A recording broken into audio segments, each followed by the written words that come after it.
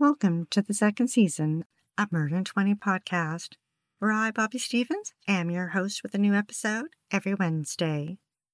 If you're a serious fan of true crime and love listening to podcasts, but don't want all that small talk, you've come to the right place.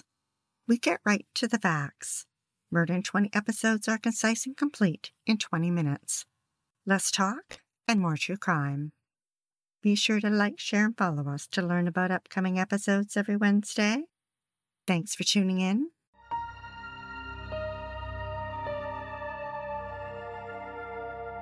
This episode takes us across the pond to Nottinghamshire in England, home of the Sherwood Forest and the legend of Robin Hood.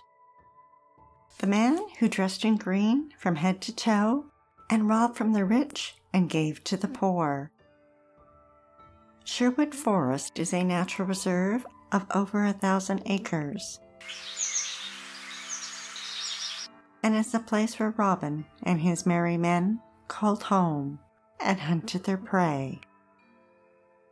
It's rather ironic that not far from Sherwood Forest, in the district of Mansfield, Susan Edwards felt the need to take from what she deemed were the rich and give to the poor, herself. Her parents were William and Patricia Wycherley. Bill was the son of a coal miner and served in the Navy. The Guardian reported that he married Pat in 1958 when he was 46 and she was 23. They soon had Susan, their only child. Bill and Pat were what you'd call recluse. They never joined any clubs and didn't have any friends.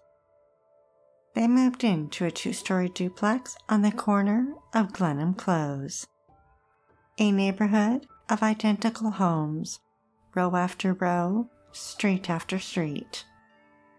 The red brick exterior was accented with white trim. The bay window in the front looked out over a small patch of grass, and in the back they enjoyed a garden. Their backyard was bordered with a tall hedge. Behind it were neighbors John and Leslie Ward. John trimmed his side of the hedge with a trimmer, but Bill preferred to use small scissors and snipped away for hours. John and Leslie liked to entertain and had barbecues and invited the neighbors, including Bill and Pat, but they never joined in. The couple preferred to be alone and spent all their time together, most of it inside their home. There, within its dark walls, their cigarette smoke stained the lace curtains a dingy yellow. When they did venture out for a walk, Bill's posture was upright, while 30 feet behind his wife Pat followed, dressed in a dark green raincoat. Not much is known about Susan's childhood. Court records indicated that, when she was 21, she inherited £10,000 from her grandfather on her mother's side. Susan's mother, Pat, believed the money should have been left to her. Susan tried to smooth things over by spending half of it taking her mother on a trip to Memphis to visit Graceland. Then she used the other half as a down payment on a home for her parents in Edgware, North London, with her name included on the home's title. In her 20s, she worked as a librarian. Through a dating agency, she met Christopher Edwards. Susan's father didn't approve of Christopher, but that didn't stop them from getting married in 1983. Susan and Christopher settled in to Dagenham, a city in East London, 25 miles from her parents. In the working-class neighborhood, the couple rented a council flat on the top floor. After the wedding, Susan stopped working, and Christopher supported them with his job as a credit control officer. Initially, he liked to socialize, but Susan, much like her parents, preferred a solitary life. Around their neighbors, Christopher would share a few pleasantries, but Susan kept to herself with her head hung down. The couple didn't own a car or even a bike and walked or took the bus. Although Susan maintained a relationship with her parents, it was strained, and she didn't see them often. The distance between their homes provided the buffer the two couples needed. Then, in 1986, Susan's parents persuaded her to remove her name from the title on the house. Afterwards, they sold it for a profit of £25,000, which is about $33,000. Susan was furious. First, she had been coerced into giving them £5,000 from her rightful inheritance, and now they cheated her again. It was a grudge that would simmer for years, bubbling away quietly just below the surface. Christopher and Susan shared an interest in the military, and as their marriage neared the 15-year mark, they began collecting stamps and autographs. When the deliveries arrived, Susan waited until the postman left before she opened the door. Collecting things became her passion, and she focused on leaders of the Second World War. It was something for her to do in those long, lonely hours while her husband was at work. The problem with their hobby is they couldn't afford it. Without outside contact, Susan made up her own world. In it, she wrote letters to French actor Gerard Depardieu, who acted in The Man in the Iron Mask and Life of Pi. For 14 years, she faked letters between them. She even used a stamp on the envelope to convince Christopher the letters had been mailed from France. Their memorabilia collection expanded to include historic military books, the large, expensive hardcover ones with glossy pages of photographs. They even bought a box set of Charles de Gaulle's memoirs. By 1998, their spending on World War II and Hollywood memorabilia had put them in serious debt. Christopher was 41 and still working, while Susan, at 39, hadn't worked in almost 2 decades. But that didn't curb Susan's spending, and her resentment towards her parents continued to grow. She and Christopher devised a plan to solve both issues. On the May long weekend, the couple traveled to Mansfield. Christopher belonged to a gun club and was experienced at shooting and brought along his military .38 revolver from World War II. Court records reveal that on Sunday, Christopher lifted the gun and aimed. At point-blank range, he fired 2 bullets into Bill, hitting him in the chest. Then he fired 2 bullets into Pat, hitting her in the spine. His aim was accurate and deadly. Bill was dead at 86. Pat was 63. They wrapped their bodies with duvet covers and dragged them to the basement. The couple went to bed and at 2 a.m. awoke. Christopher grabbed a shovel and went to the backyard. There he dug a deep hole in the garden.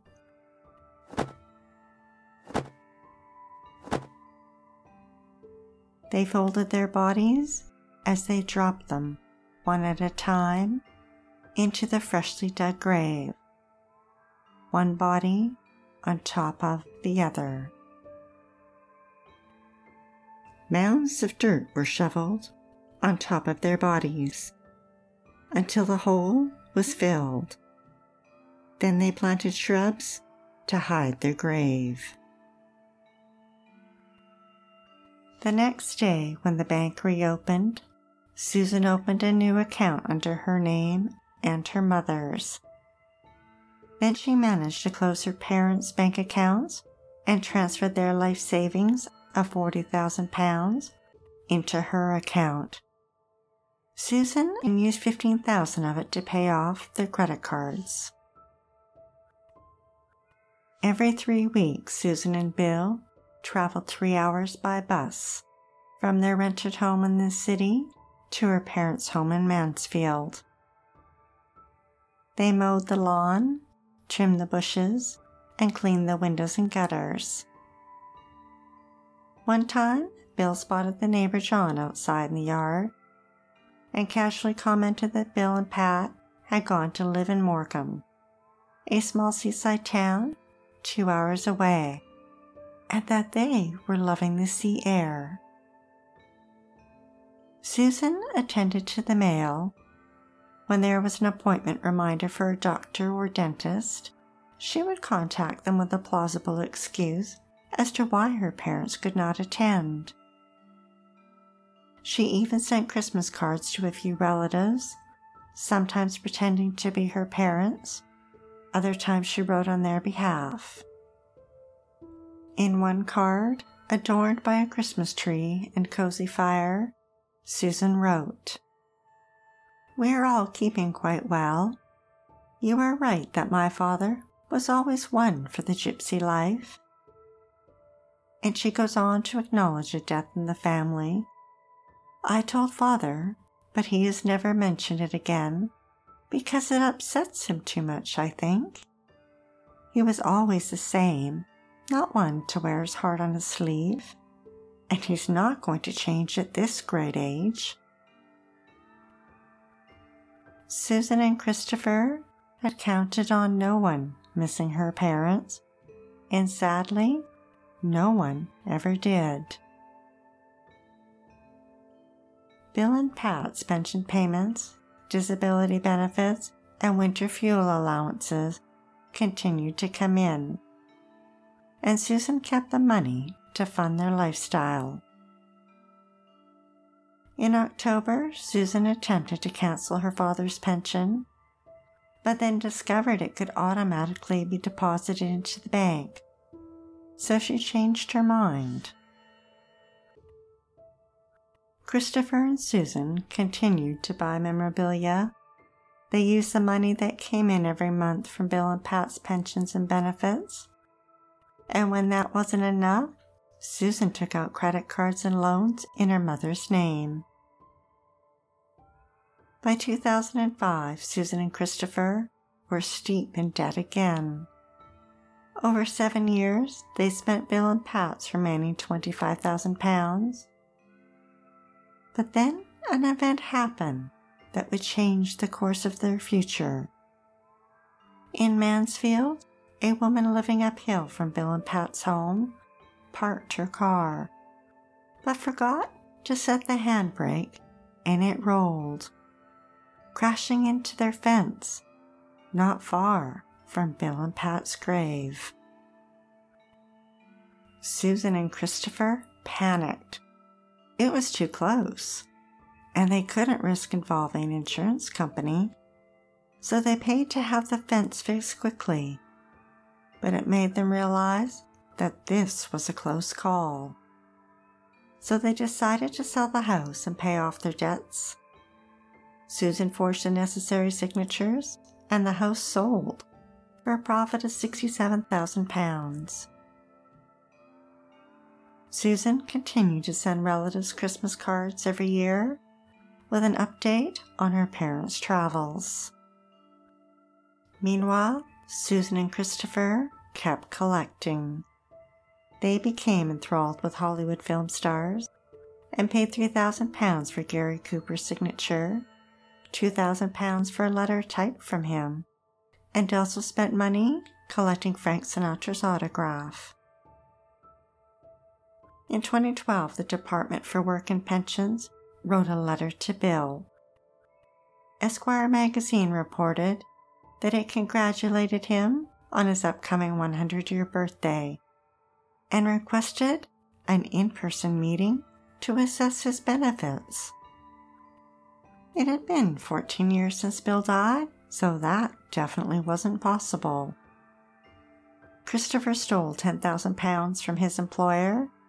The couple packed up their precious memorabilia and fled to Lille, France. It didn't take long before the money they had ran out. Then they discovered they couldn't access the money they'd left behind in England. The couple couldn't bear to part with their treasured memorabilia, so after nearly a year on the run, Christopher phoned his stepmother Elizabeth for help. During their conversation, he confessed that he and Susan had murdered Bill and Pat, and that they were buried in the garden at their home. After hanging up the phone, Elizabeth called police. Detective Rob Griffin and his team wondered, could this really be true? A double murder, and they're buried in the back garden 15 years ago, and no one reported them missing? They attempted to contact Christopher via phone and email, to no avail. So they resorted to old-fashioned detective work. They weren't able to locate even one family member on Pat's side, but managed to track down a few of Bill's. And they recalled the Christmas cards, and some had kept them. They talked to the real estate agent who sold their home and discovered they never saw Bill or Pat in person. Then they discovered that the couple hadn't seen a doctor since 1998. All this provided Detective Griffin with what he needed for his team to start digging in the back garden. The excavation took 2 days. They used cadaver dogs and ground-penetrating radar, a forensic radiographer, anthropologist, archaeologist, and entomologist. And sure enough, when they dug down, they found the remains of Bill and Pat. A ballistic expert confirmed the murder weapon was a Second World War .38 revolver, and both victims had been facing the gun when they were shot.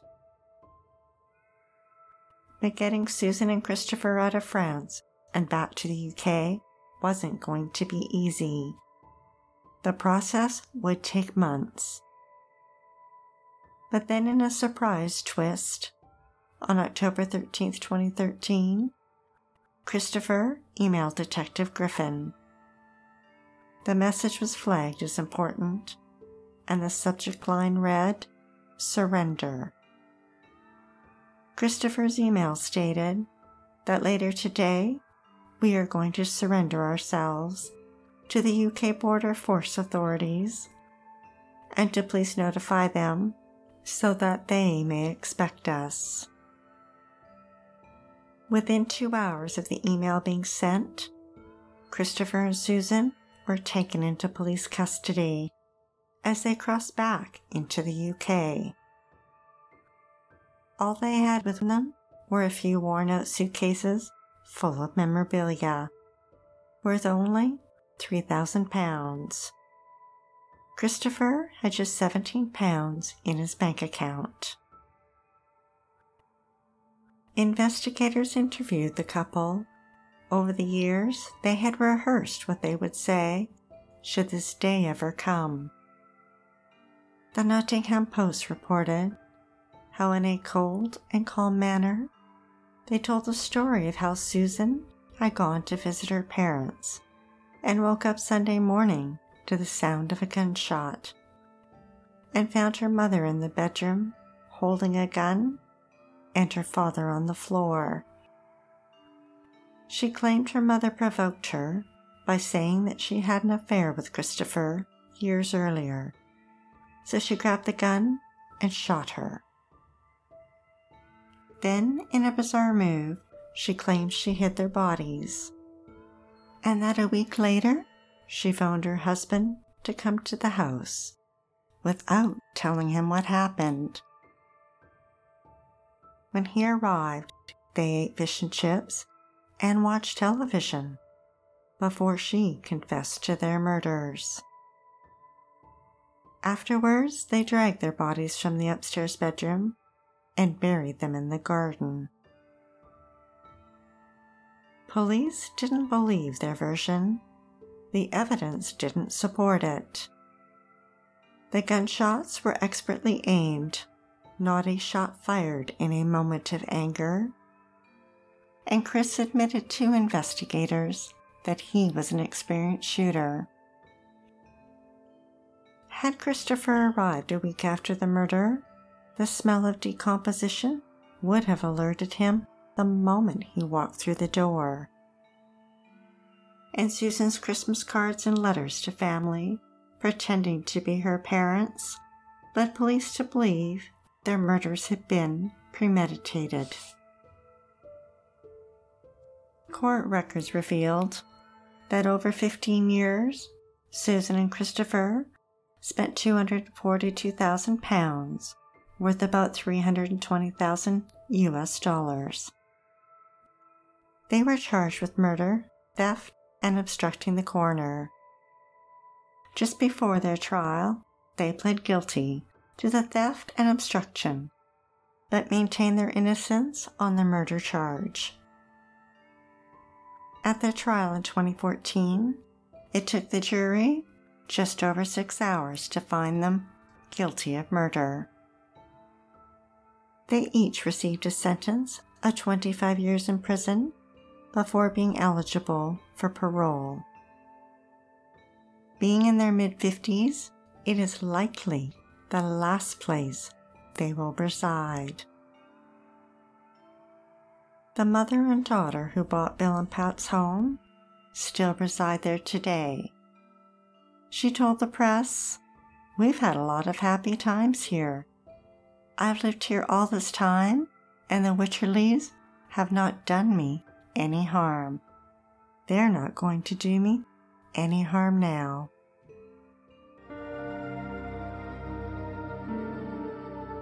Thanks for listening to Murder in 20 with less talk and more true crime. Be sure to tune in next Wednesday for the episode of Wilbur Martinez Guzman. He was 16 when he arrived in the U.S. with his mother. He spent 3 years trying to start a new life. A Nevada couple hired him for odd jobs, and he repaid them by taking their lives. But they weren't his first victims. If you're dying to hear more, past episodes of Murder in 20 are available for free at murderin20.com and on all major podcast platforms. We love what we do and are dying to continue. If you enjoy listening to Murder in 20 every week, we'd be eternally grateful for your support by visiting Murder in 20 at Patreon, PayPal, or murderin20.com. We'd like to acknowledge Purple Planet for use of their music, sound effects from Vaseline Studios and Quick Sounds, and our many editorial sources who are listed on our website. Be sure to like, share, and follow us to learn about upcoming episodes every Wednesday. Stay safe, sleep with the lights on, and don't play with strangers.